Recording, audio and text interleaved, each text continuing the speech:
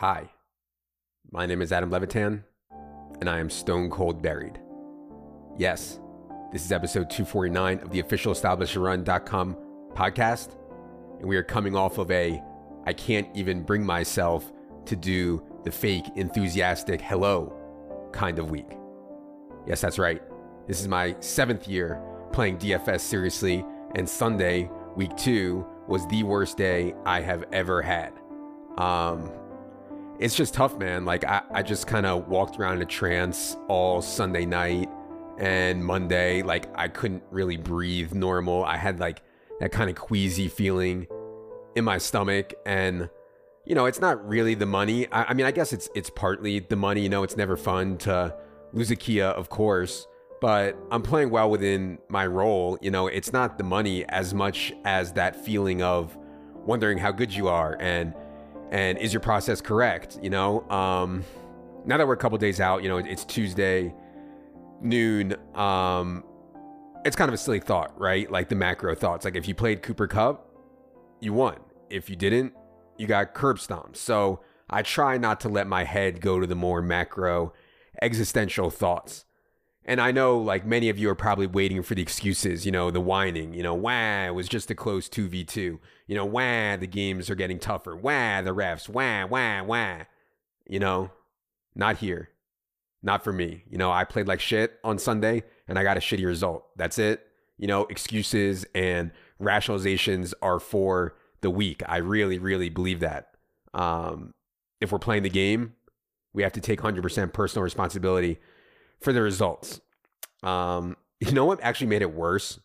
So I'm watching the Ravens-Chiefs game on Sunday night, just trying to figure out, you know, what in the fuck just happened to me on the main slate.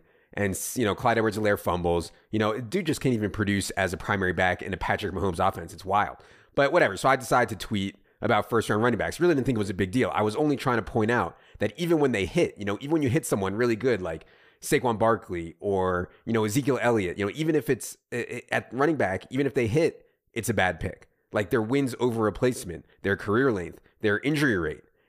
It's just so bad to take one in round one. That doesn't even factor what can happen when you take Rashad Penny or Sony Michel or Clyde Edwards-Helaire or Josh Jacobs or whatever. Like running back just doesn't matter that much, you know? And I know that wide receivers and quarterbacks and linemen bust all the time also.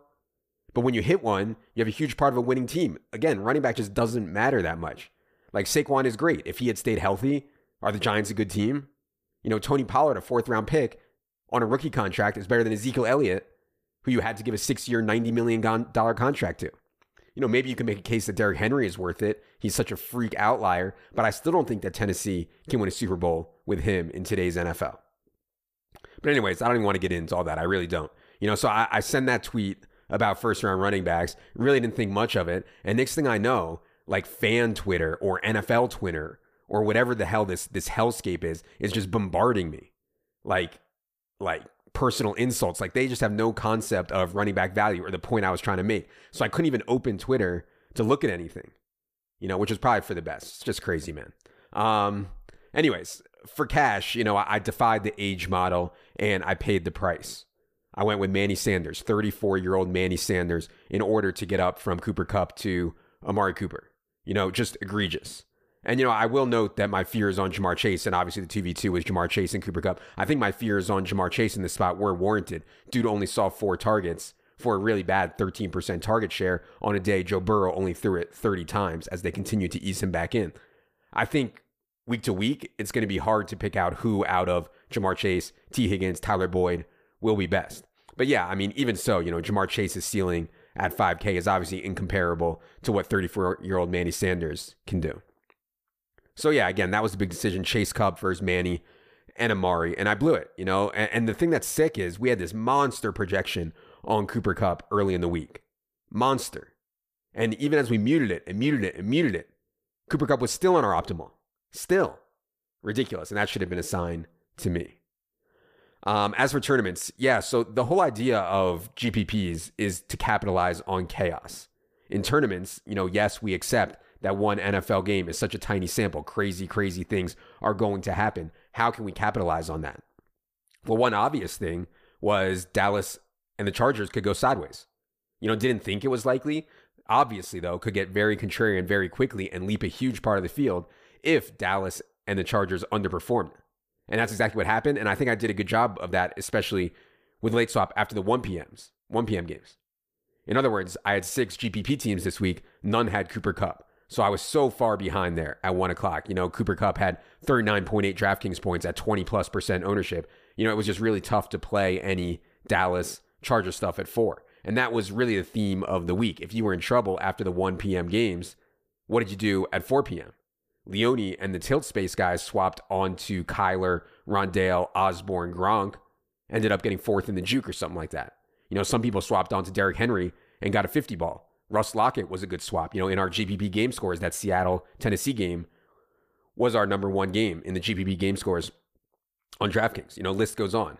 So again, capitalize on chaos is the name of the game in tournaments, not trying to figure out the exact best plays. And I did not do a great job with that. I didn't swap on to Derrick Henry. I swapped on to Kyler a couple times, but with DeAndre Hopkins, who was 10%. I swapped on to Tannehill, Julio, but had Metcalf over Lockett. I swapped onto the Viking stuff, but no Osborne. In other words, I think I just didn't get weird enough given the situation and given the spot. Honestly, though, man, I really can't talk about this slate anymore. It's depressing me. If you played tournaments and you want to learn more, I highly, highly, highly recommend the Leone Dink tournament review article / show that went up on the site on Monday. The Most Thoughtful Guys at Tournament Strategy really is great. All right. Before we get into listener questions, I want to remind everyone that we do have weekly and monthly subscription options available now. You get access to everything that Full In Season has: ownership projections, our full projections, shows, GPP game scores, props, air yards by low model, debuts this week, Thorne's OLDL mismatches, Thorman's pace, tons more. Check it out. All right, enough is enough. It is time for everyone's favorite portion of the program, the listener questions. Producer Luke, hit the theme music.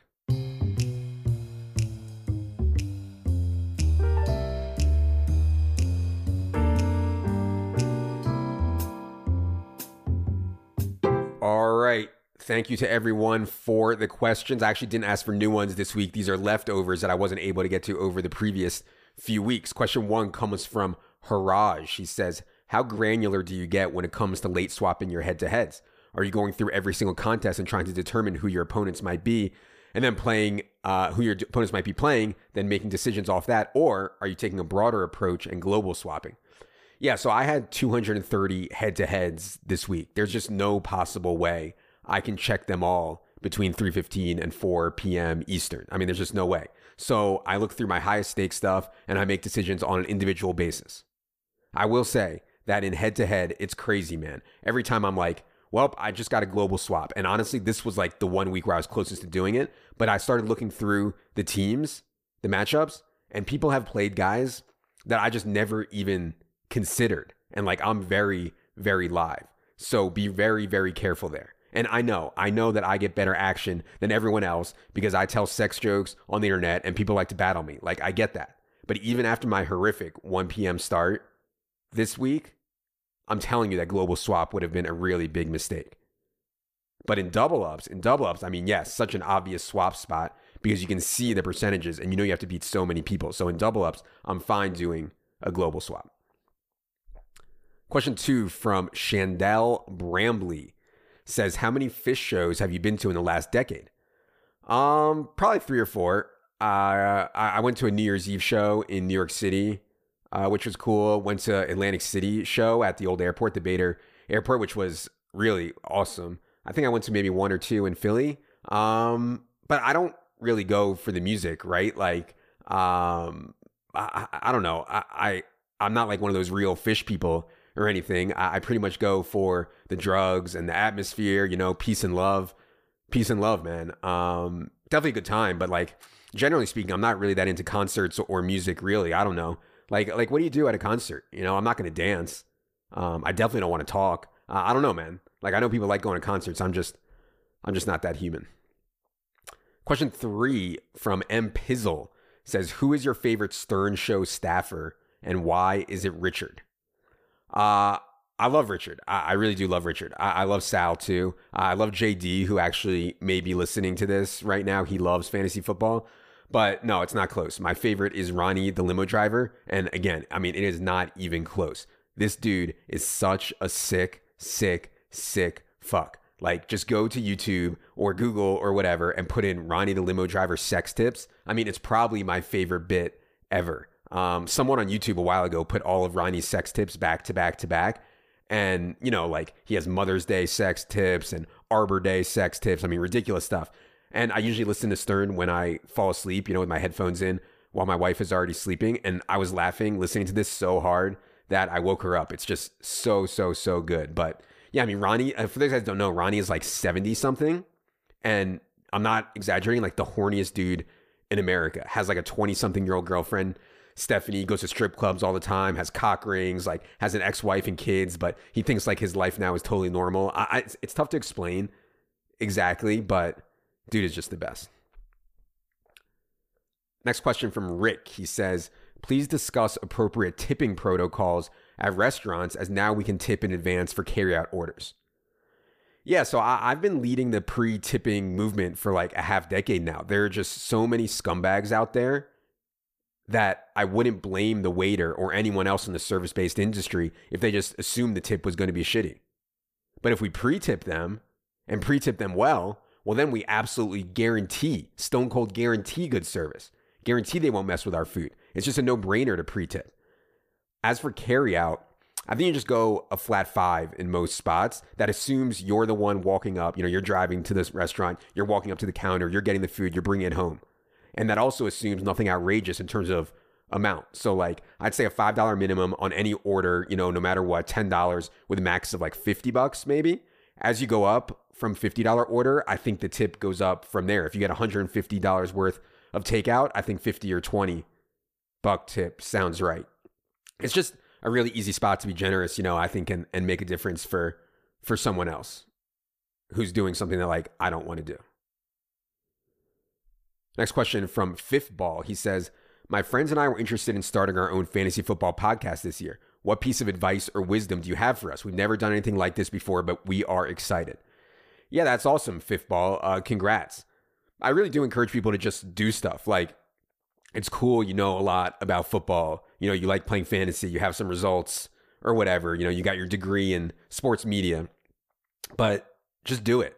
Like, if you want to do a podcast, if you want to do a show, just do it. Like, the barrier to entry right now is as low as it's ever been in the history of the world.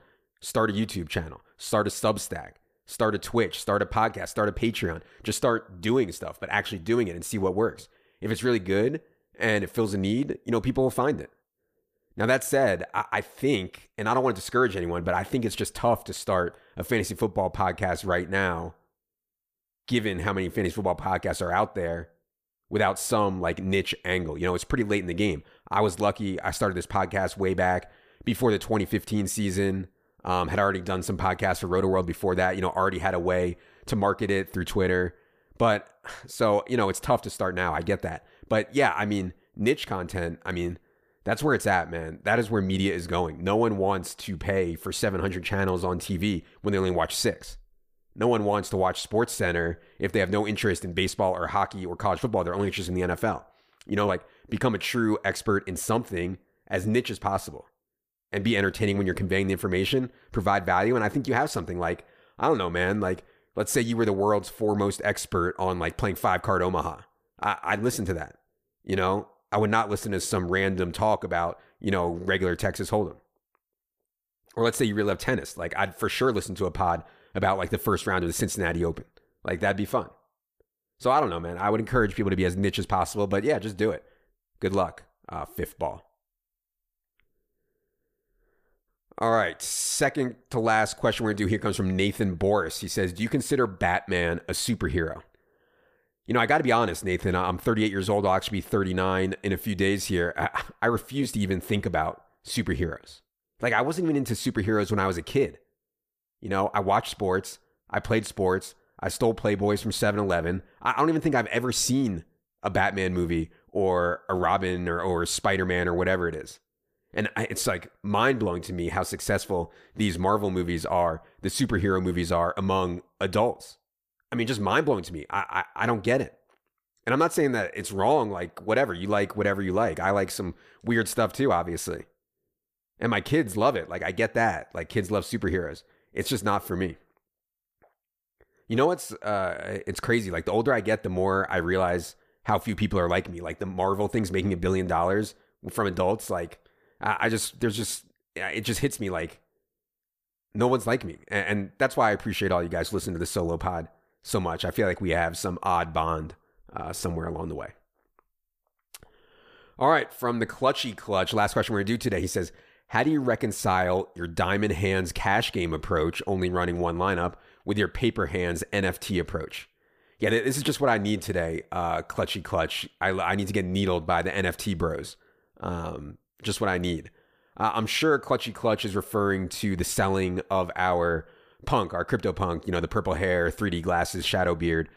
We sold it, I don't know, 3 weeks too early. Probably missed out on like 100 Ethereum or more. I'd say a couple things. Anyone who says they can time markets is likely lying. Like, not as bad as the people who are lying who say they can win betting on NFL sides and totals. Like, those people are stone cold liars. Maybe some people can time markets. I don't know. But there's just a big chance that people who say they can time markets are lying. That's number one. I'd also say that I'm just not that into art, period. Like, I was in Europe a while ago. We were in all these museums and I just walk through them like as fast as I can, just trying to get to the other side. It's just embarrassing because I know that I should be cultured or whatever, but art just does not do it for me. I cannot get out of the museum fast enough. Like if I look at Mark Rothko or a Jackson Pollock, I watched that movie, I forget the name of it, about the people who made forfeits of those imitations and sold them for millions. Like an actual Rothko or Jackson Pollock costs like 100 million or more. And all I can think of is I could do that. Like it's crazy. And I'm a horrible artist. Horrible artist. So I think punks are really cool though, man. Like I think the thesis of them being first is really cool. But all the punk ripoffs, the apes and I don't even know, all this art, it's just not for me. So I'm really at peace with the way it's all played out, way more at peace than I am with playing Emmanuel Sanders.